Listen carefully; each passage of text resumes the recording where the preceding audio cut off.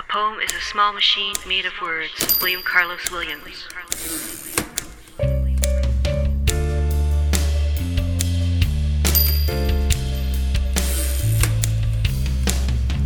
Welcome to the Small Machine Talks, exploring the poetry scene of Central Canada and beyond, with Amanda Earl and A.M. Kozak. Welcome to the Small Machine Talks. I am A.M. Kozak. I'm here with my co-host, Amanda Earl. And we are here with two special guests. On my left, Fiona Mitchell. On my right, Helen Robertson. And I think, Amanda, we should read some bios really quickly, and then we start. Before we should that. Okay, no. What did you want to do? Well, I thought we should say the episode is that's a good. Yeah. We're planning on talking. Every once in a while, Aaron and I do an episode. I like my grammar's so good. It's perfect. I haven't had enough coffee or tea today. It's only noon, so it's early on a Sunday morning. We do an episode where we talk about books and poems that we've read and stuff like that. So we both thought it would be a good idea if we added more people. And I sort of had the idea of doing a kind of a book club thing. So that's the idea behind this. Although we won't necessarily be talking about the same books because that takes a lot of coordination, and I wasn't in the mood to coordinate that much this time around, but maybe we'll do that in the future. So that's why we're all here together. And bios. Now bios. Fiona Ann Mitchell is a poet from Ottawa, Ontario, and holds an MFA in creative writing from the University of Victoria. Her work can be found in Freefall, The Maynard, the Capilano Review, ARC, Poetry Magazine, and she does editing for Bywords.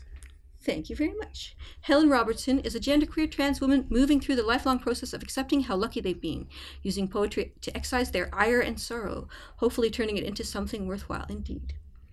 Their work has appeared or is forthcoming in Bywords, CV2, The Puritan, The New Quarterly, and The Grimoire by Coven Editions.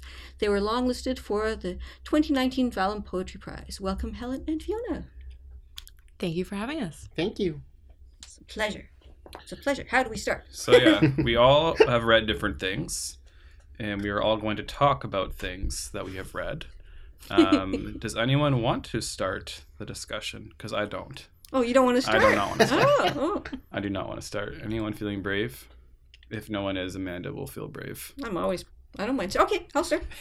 Okay, one of the many things that I've read, and I've read a few of the things that other people are planning to read too, so I might chime in places, is the latest issue of Cantheus, issue 7. And so Cantheus magazine celebrates poetry and prose by women, transgender men, non-binary, two-spirit, and genderqueer, gender non-conforming writers.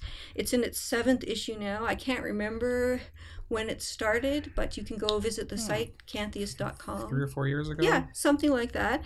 And one of the editors is Claire Farley, who lives in Ottawa. So, and a lot of they have a board, and they're in Ottawa, Toronto, and maybe other places. So this issue 7, was published this past fall, and it has in common the themes of connection and community.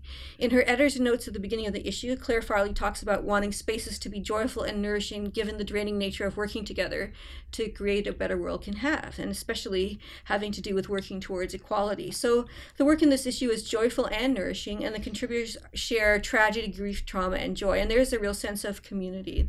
I loved a lot about, actually there's nothing in here that I didn't really enjoy, including I really loved the artwork of Rowan Red Sky, which is colorful and alive.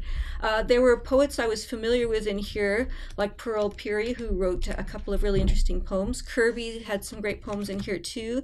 And then there were writers I hadn't heard before, Emily Neifel, Jessie Holt, and Jane Shee, who their poems were really interesting. And then Margaret Christakos had this delectable Ice Cream Woman, which was so full of sound.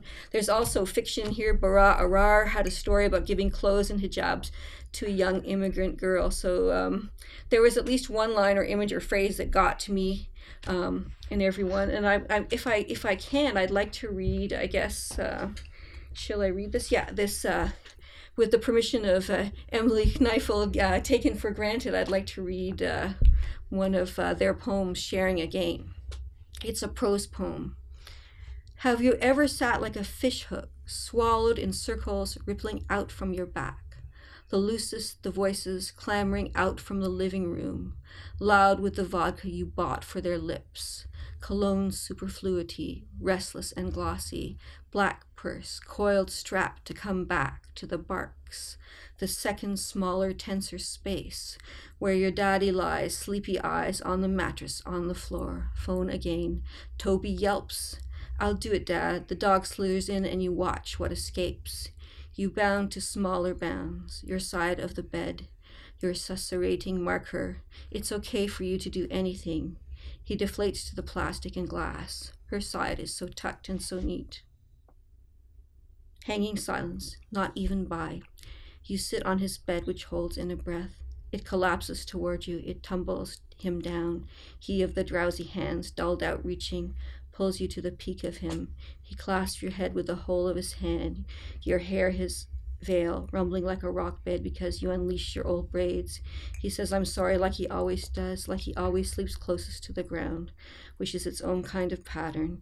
You nod, nod, nod. The dog tucks into the statue that still isn't yours, and you saddle your hand on him because he is just good, pungent as color. Your dad thumbs your sleep face, arcs the crag of your nose like a worry stone, says, my poon, your oldest nickname, butchered French, always so joyful on the outside, always so thoughtful on the inside. He rustles your hair as your head accrues, all the room static, so many thoughts, so he can see the rolling. I wish I knew what they were, is what he mouths as you think it.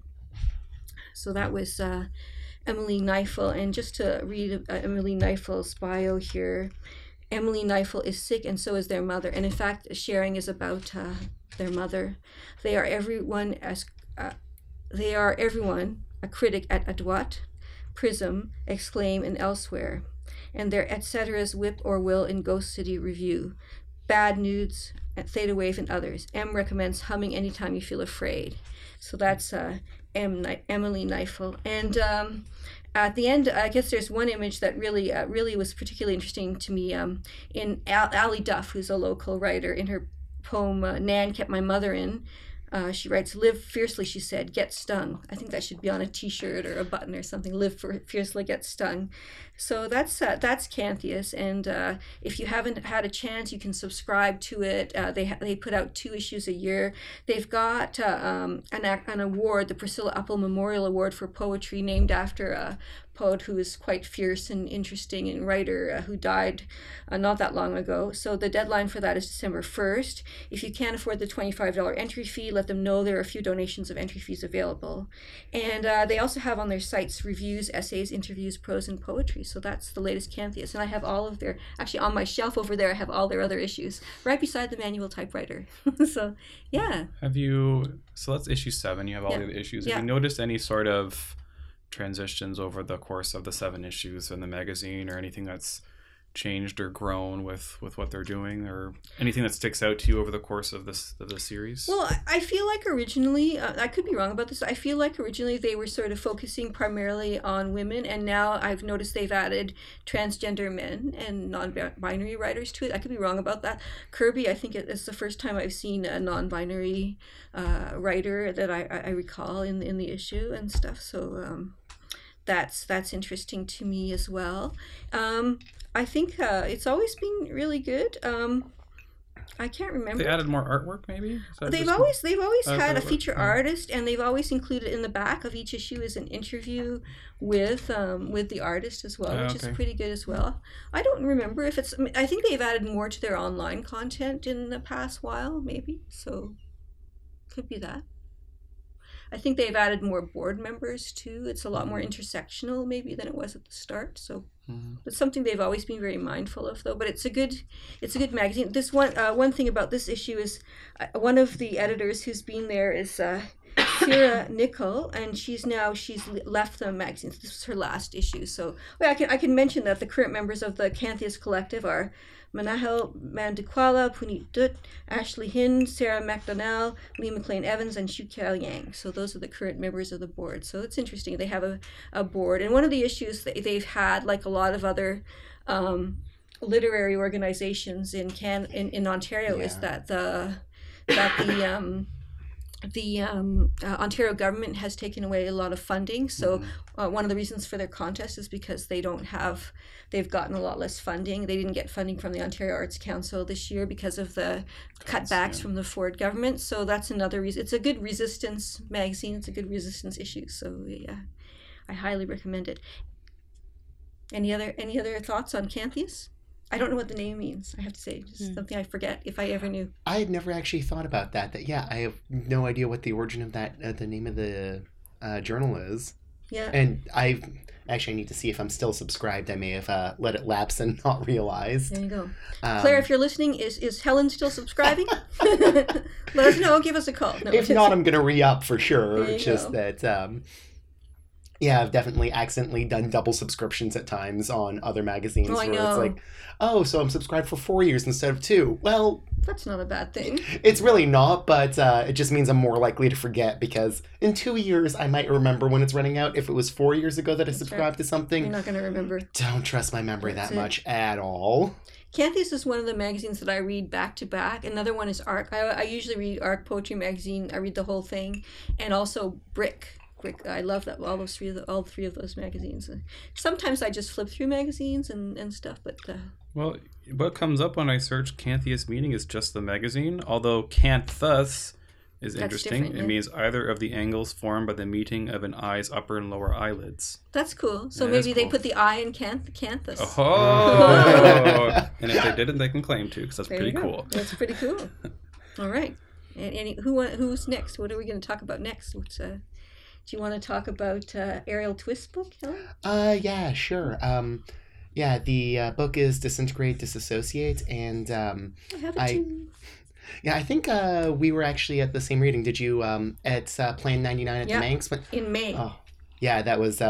I didn't remember where it was, except she dated the signature she put May 4th, apparently. Yeah. Always date your signatures. I was taught that by Seymour Main in the class that really? I shared with Helen's mother, Susan, many years ago. Oh. Yeah, that's it. But, yeah, and honestly, like, if you get the chance to see her read, she is one of the best, like, stage presence readers I have ever seen. Like, she commanded the stage, and it was just such a delight. She had such a good banter, such confidence while reading that you couldn't help but be held rapt, and it was absolutely amazing. And it was somewhat frustrating reading the book because as I was going through, I was just kind of thinking, well, this is very similar to the way I want to write and what I want to write about. Oh, yeah. Damn it. And it's so much better. Yeah. Damn it. There should be a word in German for that. One long word that says, this is exactly what I was going to write, but this person has already done it better, so fuck it. I think that's a word. Luckily, I didn't succumb to the fucking attitude. It was more that, okay, so I just need to get better and better and better and better. And take inspiration from some bits because, like, one of the poems actually that I that was longlisted for Vallum, I took. There it is. I did a little thing in it that was somewhat taken at the time from the Slash in "Dream Me, Daddy." Oh, okay. Or rather, "Dream Me Harder, Daddy." Right. And it was interesting because when I was reading Holy Wild as well, I noticed... Gwen Benaway's book, Governor General Award-winning book, and well-deserved, Have you guys read that book? I have not read it. I haven't gotten all the way through it yet. I was going to wait until... Before you invited me on here, I was going to wait until the Governor General's readings just so I could get it signed. Yeah. But I had read a bit of it at my mother's at Thanksgiving.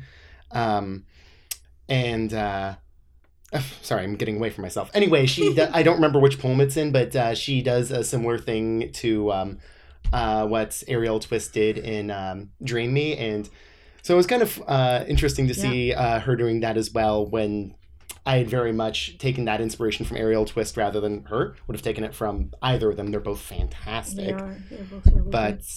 It's Thanksgiving. I was there with my... like probably my best friend Kay. She's essentially like she's sorry, I'm looking for the poem. page Trying to talk and while 101. looking for a poem. We also need a special word for that. But we were both reading at the same time one poem from the book, which was a love letter for trans girls, and just. Well, it's a great poem.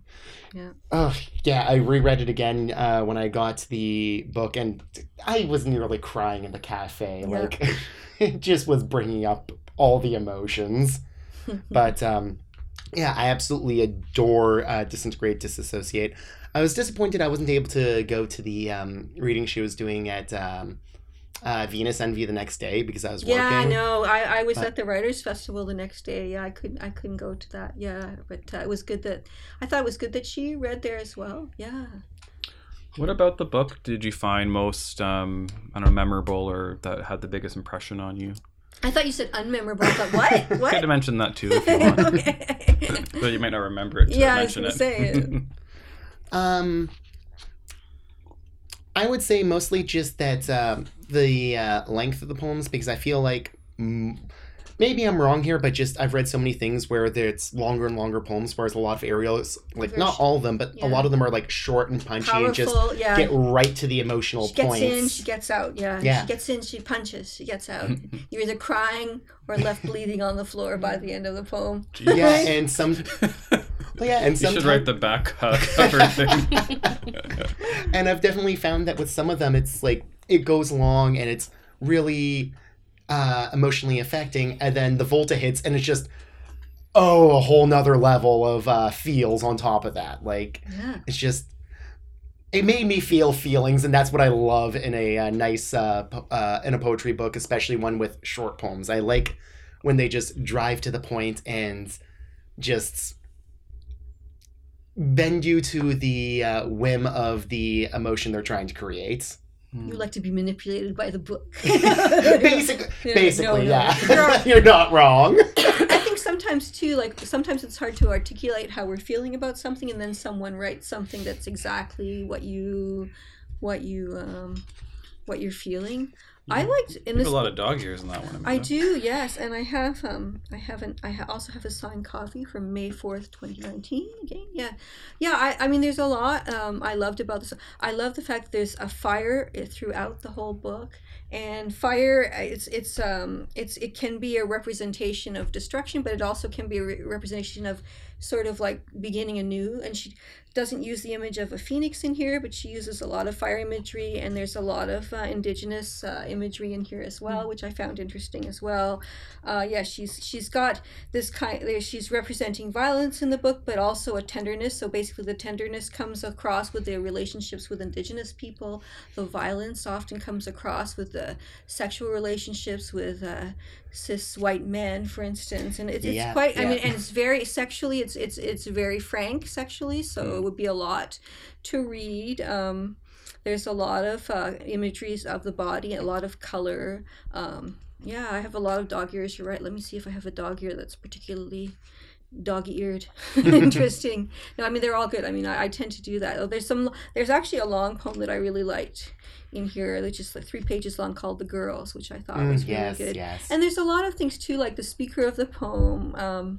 Also, a lot of times there's a she, and those there'll be things like a goddess without a name, and then there are things like only rats will see her beauty. So there's this kind of a contradiction between seeing oneself as beautiful but also feeling like others don't see you as beautiful. I thought there was a lot in this book. Definitely. One thing I feel that she touches on a lot, which is something that I've written occasionally about as well, and it's just really comes across so well in this book, is the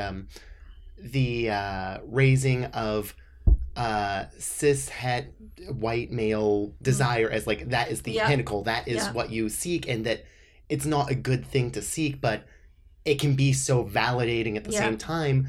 But even if it is validating, you can recognize that it's a harmful validation. I feel like that's what that's what it's playing into with the comparisons, the contradictory comparisons that you brought up there. That's the ones whose opinion is valued are not the ones who are seeing the true beauty of her or of indigenous trans women. And it just comes across so well, and just I love everything about this There you go. book. Well, that could be on the back too as a blurb. Well, we'll make sure to include when I put up the episode, I'll make sure to include links to all the books. And this one came out from Arsenal, the wonderful Arsenal Pulp Press out in the west there in BC. So we'll put up a link to that and to Canthius and the other books to come. Yeah, It certainly sounds very emotional, very good. intense. A lot of It it. is. Yeah. it's very heavy. fiery. How about Fiona? Would you like to jump in here and talk about A book a or book a something? or something? Absolutely. I'm going to apologize before I get going. I am 1 week out of a cold, so I may have some coughing throughout, but I'm going to do my best to power through. There's a lozenge in my mouth. There's water to my right. So hopefully we're good to go. The book that I've been drawn to recently, I brought a few with me, but today I'd like to talk about Glossalia by Marita Deschelles, 2013 from Anvil Press, and this book definitely has a special place with me. Marita was one of my teachers out at the University of Victoria. Oh, okay. So I believe I was there in 2013 when this book came out, and she was also my teacher. So I have a strong connection to the book. Connections. We Yeah. like that. Yeah. Absolutely. For those reasons, but also a strong connection to the book just because it's an absolutely amazing book. For those who haven't read it, it's a fictionalized account of Joseph Smith, who is the founder of Mormonism, and it is portrayed, it's the voices of his 34 wives. And so it What a great idea. yeah, and it's executed super, super well. It's the voices of these women and their different experiences. So there's some women who love the polygamous lifestyle. They love being the matriarchs of this family, if you want to use that word. There are young women who absolutely do not want to be involved but have been forced into this life. There's women who there's a poem about the woman who helps all the other women give birth and how she feels this is a powerful role in this community that she has. So it's just all different kinds of voices. And to me, what's really executed super well and extremely compelling is her use of form throughout the book. Mm-hmm. So it opens with a very strong, concrete poem, which is just the word wife repeated over and over again for about a paragraph or so, but in the middle there's a blank space. So that isn't it opens with this like stunning, strong visual, and it only gets better from there. So where she's giving these women different personalities, she's also using that in the form. So there's poems that are couplets, there's poems that are prose poems, there's poems that are where she's used, there's erasure poems where she's used actual written works from these women that she's found, and then she's created an erasure work from that. There's pieces where she's putting like more of a modern spin, like using a term. She's describing how this one woman's mother has forced her into this marriage, and her mother is acting like a stage mom. So that's not a term that would be used. Used back then, but yeah, she's using it. And there's other poems that are extremely breathy and more inner monologue type situation. Long poems, short poems. So every time you turn the page, you don't know what to expect, and then you're getting a little bit, a little piece of the puzzle. And as the manuscript unfolds, you kind of get this whole picture of commentary about women and how we're sexualized and victimized, and commentary on religion and things like that. So it's very compelling work. Sounds good. And I wonder what made her decide to do that. I'd be really interested to know why that subject. I wish I had the answer to that. I don't. I know she's an extremely strong feminist, which was very inspirational to me when I was younger in my writing process. So I think her feminism probably drove her to want to bring a voice to these women, right? And the commentary that comes with it. But as to why she picked this particular situation, I don't know. Well, now I'm curious. So I'll probably if I find anything out, I'll make a little note on I'll add a link to the to the entry. I saw her read from that when I was in Victoria back in, I think, 2014, maybe 2015. And I think she did talk about why she did it, but I don't remember what it was. Well, no, it was 2014. Well, she talked about the title, which means speaking. I think it means speaking in tongues, right? And then she had a bit of talked a bit about it, so it might have something to do with that, why her way in or something. Maybe something to do with language. I think also with BC there is that community of polygamy in Bountiful, British Columbia. Yeah, that's right. That was a big. Is it in the Bible Belt area? In the interior, there's a predominant polygamous-ish cult. I'm sorry to any listeners who are more familiar with this, and I don't know all the information, but if we can find a link, we'll put it up there. Bountiful, BC. So she may have experiences from living in I believe she's from British Columbia originally. So she may have had experience with the polygamy culture out there that maybe she wanted to look into a little bit more. I remember when I first moved there, I drove there from here, and there was an hour and a half all of a sudden where the only radio stations are just religious radio stations. Really? Yeah, it was we're just that's wild. We go to different stations and we'd hear music, then it was oh, they're talking about Jesus again in this station? And it was just for a long period, there's this this area where it's just all religious stuff, and I had no idea that existed in BC. No, I don't think I realized it either. I've heard of Bountiful, but there's a little pocket, the little pocket of a Bible Belt in interior BC that is.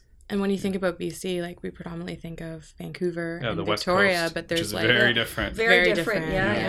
Yeah. Well, my husband is from Duncan, but he also lived in other places in BC, like Kimberley and Cranbrook and places like that. So.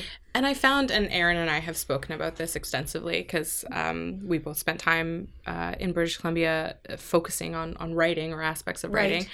So we're talking about cultural differences in BC, but the literary differences also exist out in BC, which I found really interesting and really surprising when I was studying there. So what, for instance? A lot of trees. Oh yeah, trees and mountains and eelgrass, which I'd read all these poems about eelgrass, and I was like, what the fuck is eelgrass? But it was it's I think seaweed in a stream. Anyways, I'm like that. I've never seen a cormorant except for on Facebook, right? And I have, or lichen. I've never seen lichen. It's in almost every Canadian poem, and I'm like, what the heck? I'm a city person, This is where I don't. But apparently there are cormorant on the Ottawa River. So, okay, there you go. I wasn't aware there was anything in the Ottawa River aside from ducks and pollution. There you go. Now you know. If we can make someone learn something, or someone can teach us something while we're here. I've never seen one except for on Facebook. So yeah. And okay. Well, thank you very much. Yeah, and, welcome. I'll talk a little bit because I haven't yet, and then we can keep going around potentially. We'll see. We'll see. Unless we're done. So I read Maggie Nelson's Bluets. I'm not sure how you're supposed to pronounce it. All she talks about in the book, how she was not sure how to pronounce it either, so I guess that's fine. So this is a book that's pretty famous, I think, in poetry circles. I'd heard about it a number of times before I ended up buying it, and I saw it. Where did you get it from here? Or I got it in Windsor at the Oasis, I believe, when I was there. The Oasis, a place to buy books when you're in Windsor, or order online. Oh, you can order online from there? I don't know. I'm just winging it. I'm doing an ad. That may or may not be true. No one's sponsoring us, not even Lagavulin. So I saw it there, and I was like, oh, I've been hearing really good things about this book. So I picked it up, and then I read it when I was camping in Quebec in the summer. Where you did that great interview with Justin LaBelle? Where I did that interview. And I love that interview. I think it was that day we took a rowboat out and just rowed for a few hours, and we took turns rowing, and when he was rowing, I was reading this book. And Out loud? Maybe, I don't know. Because that would be really cool. I was also drinking and smoking a lot, so I could. God knows what I was doing. I was about to say that sounds super romantic. Drinking and smoking. Yeah. Until then. And it's what I tried to put sunscreen on my own back, with one hand, and I didn't get it on my back entirely, and I still have there's still the burn from July on my back. You should let him do it. All the same day. Yeah, I should have asked him to do it. You're right. Anyways. The mind boggles. I read the book. And immediately upon starting to read the book, I was like, wow, this is excellent, because it's exactly the type of writing that I like. It's prose poems. It's a long, and it's a lot of the writers who I really love, Lisa Robertson, a lot of Anne Carson's earlier stuff, Gertrude Stein, my favorite writers. I'm not sure how to exactly say what it is that kind of draws them all together, but this sort of writing style, I think, is a lot of similarities. So what I said is that blends sort of a personal essay with descriptions in scientific and philosophical ways, but it still has the fragmented narrative of poems, which I really, really enjoy. And it uses like blue as a center that it keeps returning to and carries back to, which carries the books in its transitions. It kind of reminds me of a bit of like, you know, those TV shows that have a lot of inside jokes and it's only funny if you like watch several episodes because you sort of get the jokes. Just watching Cheers right now, so we're binge watching Cheers, so sort of, yeah. So like a show like Arrested Development or like Veep has a bit of that too. Yeah. It kind of, and the way it just kind of returns to the same sort of words or themes or ideas every like handful of pages, it's kind of like that. Like you have to keep reading it to sort of get the whole thing. Well, she does this neat thing too, where it is personal. Like she's talking about her own loss of a lover and their relationship, and there's a lot of erotic stuff in there too. But she does. It's kind of like she uses the color to kind of get into that, which is a really neat idea. We made this in a previous interview with Jason Christie. He talked about how he was hoping to write a series of poems about color, and I made this joke that, oh well, you know, that's hard because I've tried to do stuff like that too, and it never works. He ended up writing something quite different, but I said, yeah, it never works. But here she's managed, I think. I think it's a very difficult thing to write about, and I think the way she does it is just she uses it as an anchor to kind of bring things in. And it's not just the way the color looks necessarily, but it's also just like there's a movie with the word blue in it that she'll talk about and like use some of that to like get into some other subjects. And a way it opens and linguistics too. And opens with the word suppose. So right away you have this sort of like thought experiment type of a thing where you're going along with her thoughts, and it's very, very personal and very intimate for that reason. I'm going to read just a very short, because it's kind of broken up into paragraphs. Yeah, it's numbered little paragraphs. Each of which are numbered, So I'll read a short one, and then we can, as I know, Amanda, you've also read it, and others might want to chime in too. I'll read this short paragraph, and we can talk more about it. It's paragraph 215. Ooh, and toward the end. It is toward the end. So when I first read this, I thought it was so great that I went and read it to my partner. Oh, wonderful. It often happens that we treat pain as if it were the only real thing, or at least the most real thing. When it comes round, everything before it, around it, and, perhaps, in front of it, tends to seem fleeting, delusional. Of all the philosophers, Schopenhauer is the most hilarious and direct spokesperson for this idea. As a rule, we find pleasure much less pleasurable, pain much more painful than we expected. You don't believe him? He offers this quick test. Compare the feelings of an animal engaged in eating another with those of the animal being eaten. So I really like that passage. I read that aloud to Charles too, actually. Oh, did you? Yeah, it's funny. That is kind of funny. Yeah, it is. Yeah, I thought the image at the end is also just very like... Yeah, it's very striking. I love when a piece ends with an extremely striking image. Yeah. It's my favorite. So then you're kind of left with it, and you kind of... Yeah, it's good. What I thought, my little blurb that I wrote, my back of the book blurb, as if I would write. The only blurb I've written 2 blurbs for the backs of books. One was for Cheap Eats Toronto about Cheap Eats Toronto. Yeah. How random. Yeah. Well, I actually wrote some entries for Cheap Eats Ottawa many years ago. So I've written about food here. So that's how I go. And the other one was for Volodymyr Bilik's book of... excuse me, that's just our personal assistant chiming in for no particular reason other than just wanting to listen to our conversations and report us to whoever the authorities. But anyway, Volodymyr Bilik's, who's from Ukraine, his collection of semic writing called Codex. I wrote 1 line and it's on the back. Those are the only 2 I've ever written. So if I were to write a book, a blurb on the back of the book Bluet, which I pronounce as Bluet, but whatever. In a series of prose poems, Nelson writes about eroticism, feminism, language, writing, personal loss, depression, loneliness, and pain through the medium of the color blue. She references art, film, philosophy, physics, metaphysics, myth, psychology in her book. It is a book that requires multiple readings, devouring whole, and nibbling like a cookie, each delectable salty peanut butter crunch. I was eating a peanut butter cookie at Happy Goat on Elgin when I read part of this. I highly recommend the cookie and also Bluet. I first got this book on my Kindle, so I plan to buy an actual copy of it because it's so good. What I'd like to do is I'd like to take each one of these numbered pieces and just and just cut them up and stick them around in various places in books and randomly in other books and anonymously in or on telephone booths. lampposts. Lampposts, yeah. I mean, a lot of things I like about this too is she's very frank. Like she says, here, number 4, I admit that I may have been lonely. I know that loneliness can produce bolts of hot pain, a pain which, if it stays hot enough for long enough, can begin to simulate or to provoke, take your pick, an apprehension of the divine. This ought to arouse our suspicion, she writes in italics and in parentheses. Like, I don't know. I love everything about this. Like, I read something else of hers called The Argonauts. Have you ever read any more of her? I have not, but I would like to. The Argonauts is primarily about motherhood, and I found it interesting. I really did.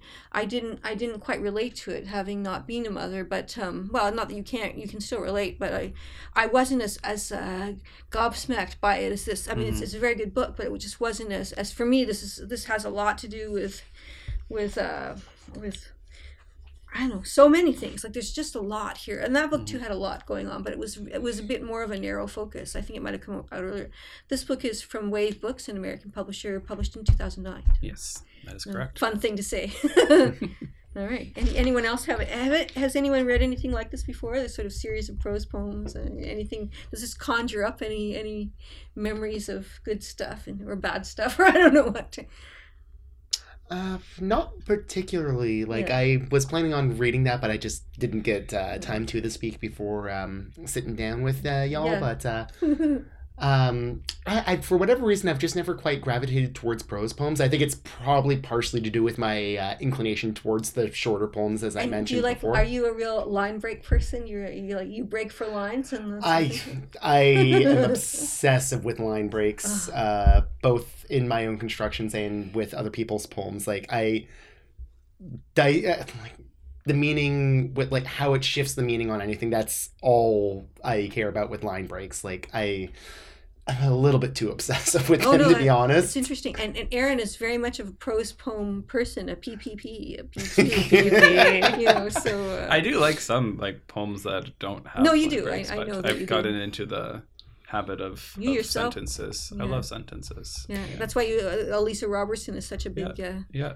And it started with Gertrude Stein, I think, I think I liked prose poems before that, but just reading Tender Buttons, and, like, I think she has a line of there how she loves sentences as well. It's just, Mine started with Baudelaire. I was 18. Enough of that story. We don't need to. Aaron, have you read Robert Haas, if you like prose? I don't think so. I feel like you should read some Robert Haas. Read Robert Haas. Yeah. And while we're recommending, there's a great essay by Dennis Cooley all about the line break that I think you would like, and I think I have it. I might have it as a PDF that I can give you. So no one at home is listening to that. But anyway, it's a great essay about line breaks. So, and it helped me sometimes because I feel like it can be so arbitrary sometimes. I go through phases where I write a mix of. I'm currently writing a lot of hybrids of essay, prose poem, stanza poems, like the kind of mixed together, and Carson-esque kind of stuff. Yeah. Well, that's the thing with me, like, because I really do enjoy, like, full sentences and poems as well, and that's how I try to write, where it's, like, all there, and, like, I am meticulous with including the punctuation and all that, but I'm all about taking that and then doing the line breaks to try to create a secondary meaning or like a different emphasis. It a little bit, but I definitely would be interested in reading that, because that's anything that can help me be better. That's all I want in my life. I mean, something that's always stuck in my head is how a line break is in and of itself its own form of punctuation. Yeah, absolutely. And I love that. And I get frustrated by arbitrary line breaks because I do think it needs to have that strong emphasis, and then where you can take that technique and, like you said, apply a different meaning from what's already being conveyed in the language. I think that only strengthens a piece more. So yeah, it definitely adds another layer. I think what a big thing that I like about sentences is that it gives the full rhythm of speech, like a natural speech rhythm, which I really enjoy. And it can be performative, and, like, you can write it in the way in which you can hear it as well, I guess. I was just talking to a friend over coffee recently who is having some health issues, and what they said is that playing with the line and sort of line length and line breaks and all that, and the sentence, all that stuff. They were having trouble with their breathing. So part of it was one of the works that they had published years ago, compared to now, where they're having health troubles, and it's would be hard for them to read it the way it was. So there's so much in that. Mm-hmm. There's so much in that. You can replicate all kinds of things with or without line breaks. Yeah. You can, I remember being young and writing pieces. I was heavily influenced at an early age by slam poetry, but I never became a slam poet because I really think I'm just like not cool enough, and that's why. I'm kidding, but this is now a challenge for spoken word series to invite Fiona to craft a spoken word poem and show her that she is indeed cool, if that's her. And I'll drop a 6 slam on, it'll be about like Greek mythology or something. I think that would be super fantastic. Yeah. Who doesn't want to read that? I want to hear that, and right now, do it. But yeah, oh god. But yeah, so early pieces I wrote heavily influenced by slam, and I noticed I'd try to write them in a way that where I'd be like speaking really quickly and using a lot of abstract language, but it almost similar to your friend, like as I've gotten older and gone back to like edit them, I'm like, this is a stupid way for me to read this poem out loud. It's not a slam poem. I can't let's breathe anymore. Let's reconnect some of these lines and make the pauses like really emphasis and like not try to like, I don't know, get through it all in one breath. But do you go back and revisit poems from a long time ago? All the time. Yeah, all the time. Yeah. Yeah. Do you do that, Helen? Well, not so much, but that's mainly just because, like, the stuff that I've been writing that I actually think is actually worthwhile is only, like, a year and a half back. Yeah. Everything before that, I've kind of just considered to be a wash because it's kind of ridiculous, and I feel like kind of a cliche where, like, as soon as I started doing more of the social transition and got on hormones and all that, suddenly it's like, oh, I'm actually writing about something rather than trying to be clever but saying nothing. Right. Oh, I'm still doing that one. I just find sometimes you can find like a nugget of a line that you can rework into something completely different. Like why lose a beautiful metaphor just because, like you said, it's not a strong overall piece, but yeah. Oh no, absolutely. Like I do. Like, actually, in my bag, I have, like, my 4 old notebooks from the past year and a half. I do periodic dives into my old, like, handwritten notebooks. It's just that, at this point, it was more than what isn't that long ago yet. I'm sure in, like, 5 years, I'll be revisiting older stuff. But at the moment, none of it's that old. What about you, Aaron? Do you go back?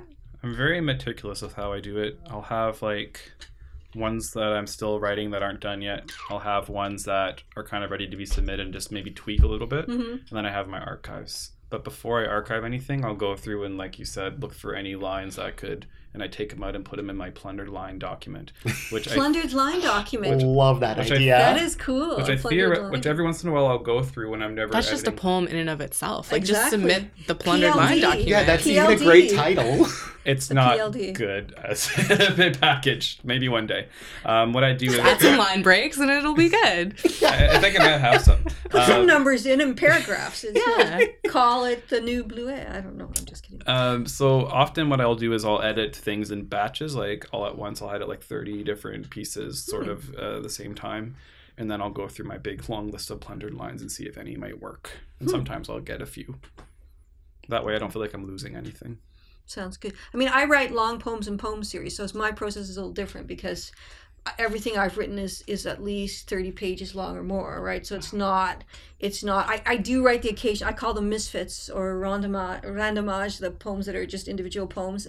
If they just end up being one poem, they usually don't go anywhere. Like they just they might get absorbed into things. But so for instance, I'm still in the process of revising a manuscript I started in 2013. It was initially 60 pages long. I wrote it in 48 hours, listening to Nine Inch Nails' Downward Spiral, I think.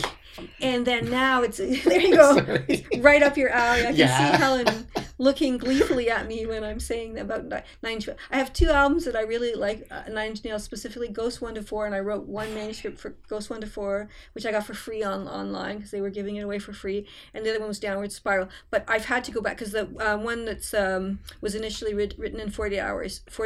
It was to do with my health crisis, so I've gone back and back.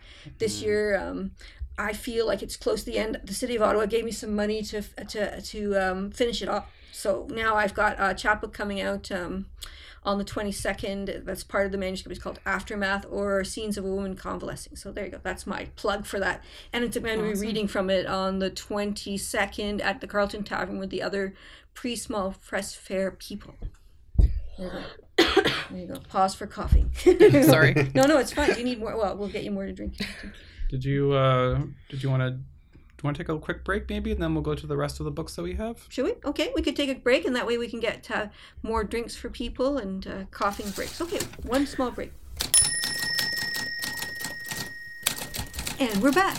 For a free play period. Apparently, that's what we're calling it. So, we'll talk about maybe one more thing each, maybe not necessarily as much detail if we don't have as much to say, but do you want to start, Helen? Oh, yeah, sure. First of all, I actually figured out which poem it was in Holy Wild that had that similar device, which was Boys. And obviously you don't need me to tell you that Holy Wild is a wonderful book. I mean, it won the Governor General's Award. It's going to be good. But not necessarily, but it was. This fair, one was. Fair, I don't know. I mean, I shouldn't say that. I have no idea, but I just no. Play you're devil's right. advocate, like who knows? You're not wrong. You're completely right there. Words don't necessarily mean anything. But no, it's a really good book. Yeah. It's in some ways I feel like in construction kind of the opposite of disintegrate, disassociate. Because obviously there's some subject matter overlap, but rather than just being what is more my typical style of the immediate, like, punch to the gut, just get you to feel something immediately, it's more death by 1,000 cuts. It's longer poems where it's just you get needled throughout just again and again and again. And sometimes, that one from a couple pages ago, it's back. And just, That was a good pop, by the way. I hope that comes out in the episode. Because not just, that definitely is the case with Love Letter to Trans Girls. I'm hoping I'm remembering the title correctly. But, even with titles of the poems, on page 41, there is a poem entitled Boys, several pages long. And then 57, there's another poem entitled Boys. It just... recurring. The reoccurring needling of just all the things that's just pile up over life that can just weigh you down, just the tiny burdens and the larger burdens, obviously, but just every little thing that just accumulates over time and just has that oppressive weight and sorrow to it, but also refuses to yield to it and has this unbridled joy bubbling underneath that it's just... And she's fierce in that book, really fierce. Yeah, I think that Love Letter to Trans Girl is like an anthem, right? Like there's an anthem quality to her writing that I really appreciate. Yeah, there are several bits in that one that just really work so well for me, and that, like I said, nearly have got me crying when reading it in public before. We've got Kleenex, so if we need to.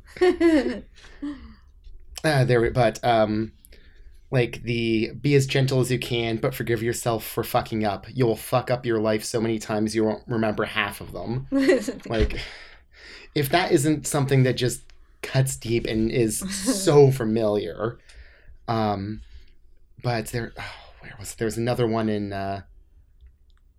here that's, I feel like is something that I really need to keep in mind myself because it's... This is why the dog ear is very handy. Yeah, I just can never bring... I need to get more of those Post-it flags. I used to love those things. I do the Post-it flags and the dog ears. I have both going on in my reading. well, I can't find the particular line, but there's one bit that's essentially, it says that talking about how there are these great women that are wonderful shining lights, and to be inspired by them, but don't try to become them. Right. To try to take that inspiration and try to surpass the work they do. And that is, I feel like, something that so many queer people, especially trans women, and I imagine especially trans women of color, need to hear, that you don't need to model yourself on just the few idols you're given. Take the inspiration and just grow beyond, and just Right. It like you said, it's an anthem, and it's an anthem that so many people need, and that is one that I feel like I'll be probably reading once a month for the rest of my life. Sometimes you just want to take bits of things and like take a poem and just stick it up on the wall and just go back to it. I have you ever read Trish Sala's Lyric Sexology Volume 1? No, actually. Oh, it's so good. It's so good. She's also a trans writer, and she does this kind of overview of a lot of the trans experience, and there's all kinds of different styles, like several different styles, and it's really, really good. Also, Tanis Franco Quarry, another good one. So highly recommend that one too. Yeah. So lots of good stuff to read. Maybe I'll put up links to all that when I always say that, and then when I actually get to the podcast, I sometimes forget to put up the links. But that's it. What about you, Aaron? You have something there? Yeah, I'll just go really quickly because it's not poetry in the typical sense of what a poem would be. But I'm so excited to hear about this. Well, that's a lot of pressure, Fiona. So one of my big interests is I guess my main interest in like life is, whether it's work or creatively, is like the socioeconomic impacts of space, or like just how we interact with space around that, socially, economically, whatever. So there's this book on Ottawa apartment buildings since like the 1900s. I wanted to buy that. I've seen it a couple of times, and I haven't bought it, and I should. Yeah, so I saw it at the Ottawa Art Gallery when I was walking by one day, and I love local architecture. Me too. And actually my first sort of foray into like working in poverty area was gentrification, and just noticing gentrification and not having a word for it, but just seeing a bunch of condos going up in like neighborhoods replacing in Centertown, changing, and just like wondering, like kind of being confused by it, and then eventually researching that, and now I work in poverty policy. So I'm very interested in just apartment buildings and historic apartment buildings, and so there's these little essays, they're usually just like a page each, that have pictures of apartment buildings. Is it by the same person or different people? Series of authors. So it's sponsored by the Ottawa Heritage. So Heritage Ottawa. Several authors, and it's like a combination of a little bit of research of the time and of the construction, a little bit of description of like I don't know, when it was built, and when it was built, and also just like particularities of the building, like of the materials and how it was, the angles, things like that. And then just like the history of the building, and then some nice pictures of the way it looked. They have the Hollywood Parade. That's my favorite. They don't, but I love that building. It's a James and Lyon, and it's my favorite. And I always wanted to go in there, and I've never had the chance. Oh. And it was built like was it built in the 1800s or something? Yeah, it was like 1890 or so. Yeah, and it's a really cool. That architect built other buildings too, but it's known for its Art Deco. It's one of the things. Yeah, I used to live like right across the street from it when I was on James. But there's some buildings here that I absolutely love. The Blackburn Arms is another one. That is in here. I don't. That one's okay. I've been inside just to see the stairway. The like there's a spiral staircase. Oh, cool. There's a lot of there's a few on Frank Street and I think it's a great street for like these old sort of apartment house. And Cameron Anstey wrote a chapbook. He did Frank Street when he lived on there as well.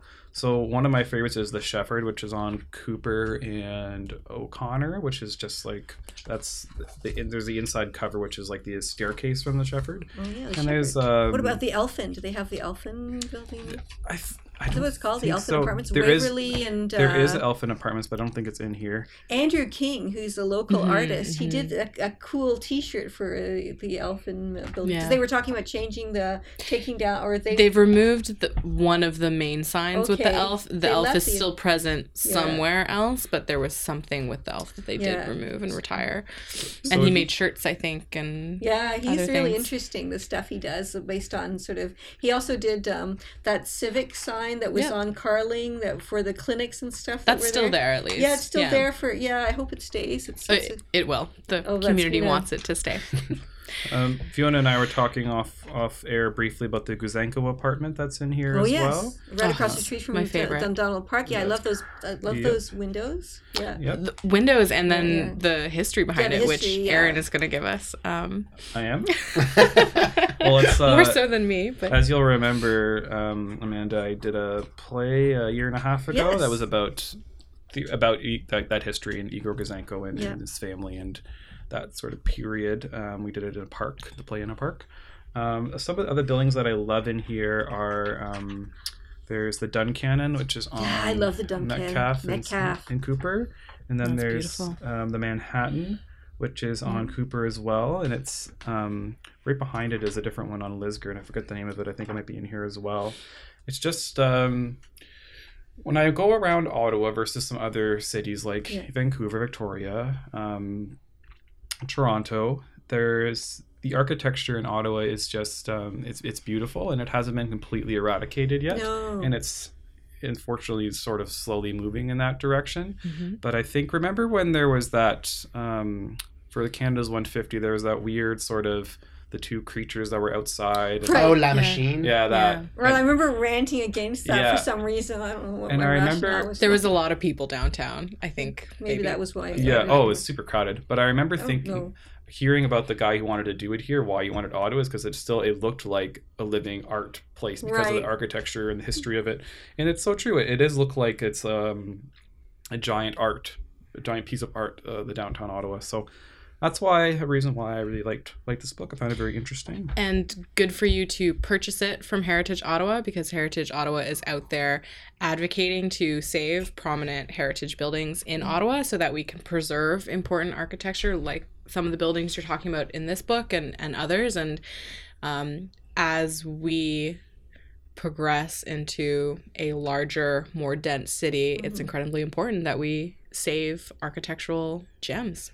Yeah. And you've written quite a lot of place poems too. Oh, yeah. So you often incorporate sort of stuff about place in your writing. Yeah. Yeah, it's buildings and architecture and the way places are laid out is what makes the reality in which we're experiencing, right? That's what we're interacting with. Specific. It's very It is specific. Yeah, if you go to Winnipeg, at least it used to be the case, because they've always kind of been known as a city without a lot of money.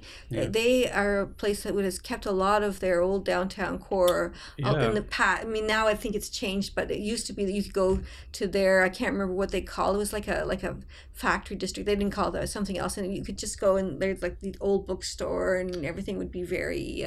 So I was in Winnipeg somewhat recently, late last year, I think it was. I haven't been in a long time. And it was the only first time I've ever been there, and I was struck by there wasn't tons of like heritage looking buildings or anything, but in the downtown there was a handful of buildings that just had like, instead of billboards, it just had like billboard things on the sides of these really old buildings, like advertisements, which was really cool, which I remember seeing very much in the last, I don't know how many years.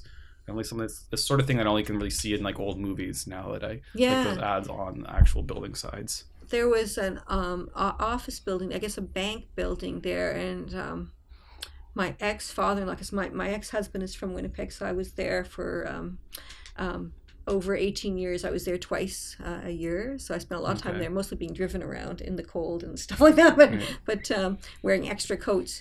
But and he had a I guess a studio in this bank building, and the ceilings were really high. It was, and just the views were really nice. Like, it was really neat. The light was really interesting, and it's not this far from poetry, the talk of buildings and places and spaces. So no, I think it's still part of it. Yeah, but maybe I'll find a link to that so we can see if we can still find copies of the book around. Cause it looks like, what's the book called, by the way? From Walk Up to High Rise: Ottawa's Historic Apartment Buildings. Very great. When do you know when it? Can you look and see when it came out? I think it was this year. Okay, so maybe we can still find copies. Yeah, I kind of really want to get one myself, especially because I... 2017. Okay, so... Because when you were flipping through, I noticed a friend of mine's apartment building in there, and there you go. It was always such a bizarre construction, the way that one was laid out to me. And I know So it's old enough... You can find out more about it now. Yeah. Fiona, Everyone just turned and looked at me all at once. It's your turn to talk. So like Aaron, the second book I'd like to talk about briefly isn't poetry related, but I'm being told that's cool. So just kidding, you can't talk about it. Okay, bye. After seeing this book on like everyone's bookshelves and on everyone's Instagram, I finally broke down and purchased it. I'm talking about, of course, The Subtle Art of Not Giving a Fuck by Mark Manson. I didn't really know what I was getting into when I purchased it, but I realized that I give a lot of fucks, like a lot of the time, and maybe I should learn how to give less fucks and therefore stress less and maybe live a slightly less anxiety-ridden life would be super cool. So I picked it up not knowing what I was going to get into, and it's I haven't finished it, but it's extremely remarkable. It's he's a very bold and unburdened writer, just says things how he wants to, and there's kind of this stream of consciousness in his narrative. He makes up a metaphor about a panda wearing like a silly hat, and he's like, I don't care if you don't like this panda, I don't give a fuck, I'm just gonna write about this panda. And so it's kind of thoughtful in that way. But then the actual like essences of what he's getting at is really great. So I'll read something really quickly, and we can kind of maybe discuss that if we want to. Everything worthwhile in life is won through surmounting the associated negative experience. Any attempt to escape the negative, to avoid it, to quash it, or to silence it only backfires. The avoidance of suffering is a form of suffering. The avoidance of struggle is a struggle. The denial of failure is a failure. Hiding what is shameful is in itself a form of shame. Pain is a thread in the fabric of life, and to tear it out is not only impossible, but destructive. Attempting to tear it out unravels everything else with it. To try to avoid pain is to give too many fucks about pain. In contrast, if you're able to not give a fuck about the pain, you become unstoppable. And I think that's a very powerful sentiment. It's very, reminds me of, there's a period where I'm not even sure if it was a period, but I've read some things about Eastern philosophy and Buddhism. It reminds me of that sentiment, but with a very different stylistic Without approach. the cursing? It's extremely rooted in Buddhist philosophies. Buddhism is about confronting pain, struggle, death, and acknowledging it. Rather than trying to repress it or exactly. Pretend it's not there. Something Mark talks about in this book is how in modern society there's just so much, right? Like we're inundated with technology. Our options are unlimited. I'm of the generation that was taught like you can do anything with your life. Right. So I think that's part of why nowadays it's harder to get into that more Buddhist mentality of accepting things, because there's just so much to accept, or so much to focus on, you don't know where to, I don't know, give your fucks. And then makes sense. Makes sense. Very interesting in this month of November where we've already got snow and cold and it's already dark early. Yep. Sometimes we need things like that to sort of get us through. Absolutely. The worst month of the year by far. Yeah, it can be really worse than February. Everyone asked me that. Yes, because February. You have light, right? February you're used to the cold too. In November, it's just like you go from it being okay then to just being horrible, and it's the beginning of horrible. The start of Aaron's book on November, The Art of Not Giving a Fuck About November. The beginning of horrible.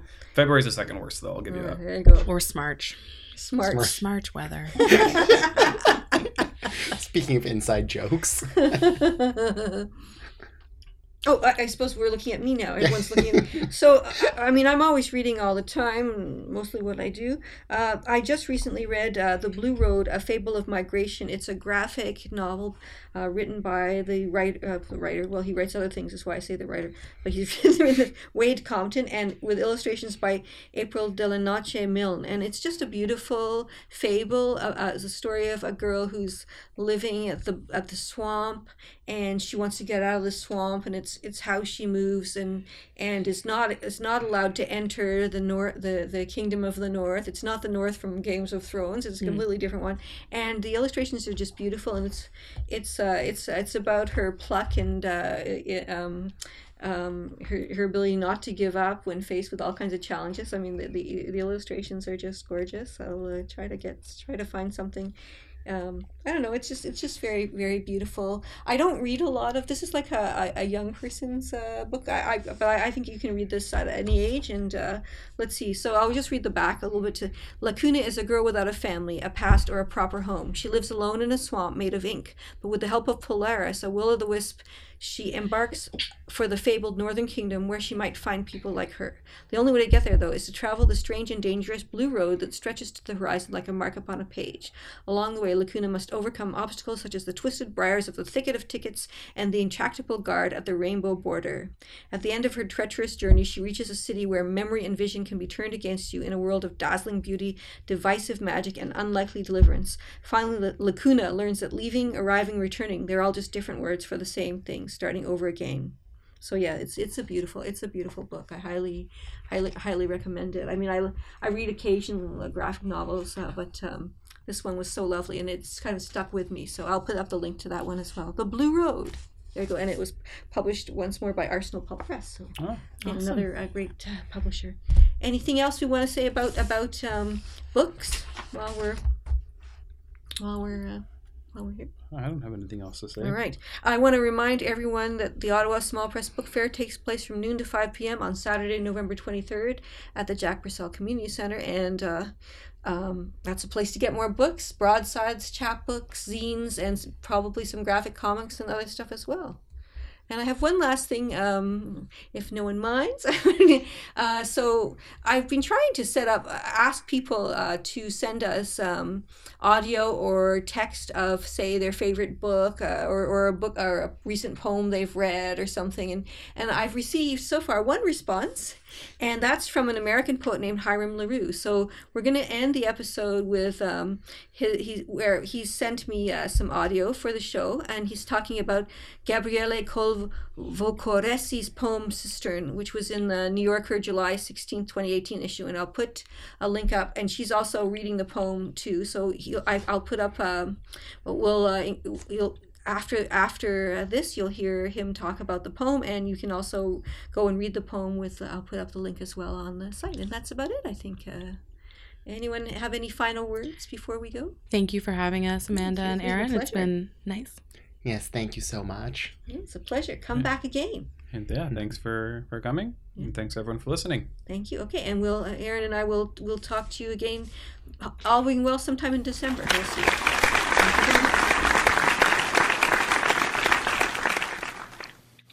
This is Hiram Larew in Maryland, USA. I want to thank Amanda Earl for this opportunity to comment on a poem. The poem that has captured my attention here recently is one by Gabriele Colvocoresi, which appeared in the July 23rd, 2018 issue of The New Yorker. From its title, I was intrigued. The title of the piece is Mayflower Cistern, I Feel My Pilgrim Worry. I absolutely love that title. In its fracturedness, its almost cubist herald and intrigue. It, like any title should, drew me to the poem. I was keen to see what this poem was all about. And the poem itself did not disappoint. The poem, in fact, continues to surprise with what I would call a wonder, both an unwillingness to perceive and yet a real hunger to know. It describes exploit. It focuses on conquer. It celebrates the what will I make of in this world. And yes, the worry, the hope, the hate all of this is packed into the poem. The structure of the poem is also really interesting in its apparent simplicity. It's constructed in almost a deconstructed way, not so much through an unusual line placement or noteworthy punctuation or any kind of special presentation, but instead by the leaps, micro and macro, the mashups, the what I would call pathing, that is, yes, paced and grounded in rhythm, but provides and presents unexpecteds at all of its turns. It is an exploratory ticket. In all, this is a poem that both opens and closes. Yes, it definitely explores. It pants its stories in really an exhilarating way. So in all, I would say bravo to this poet for conceiving, presenting, offering a very influential poem. Thanks. Small Machine Talks with Amanda Earl and A.M. Kozak.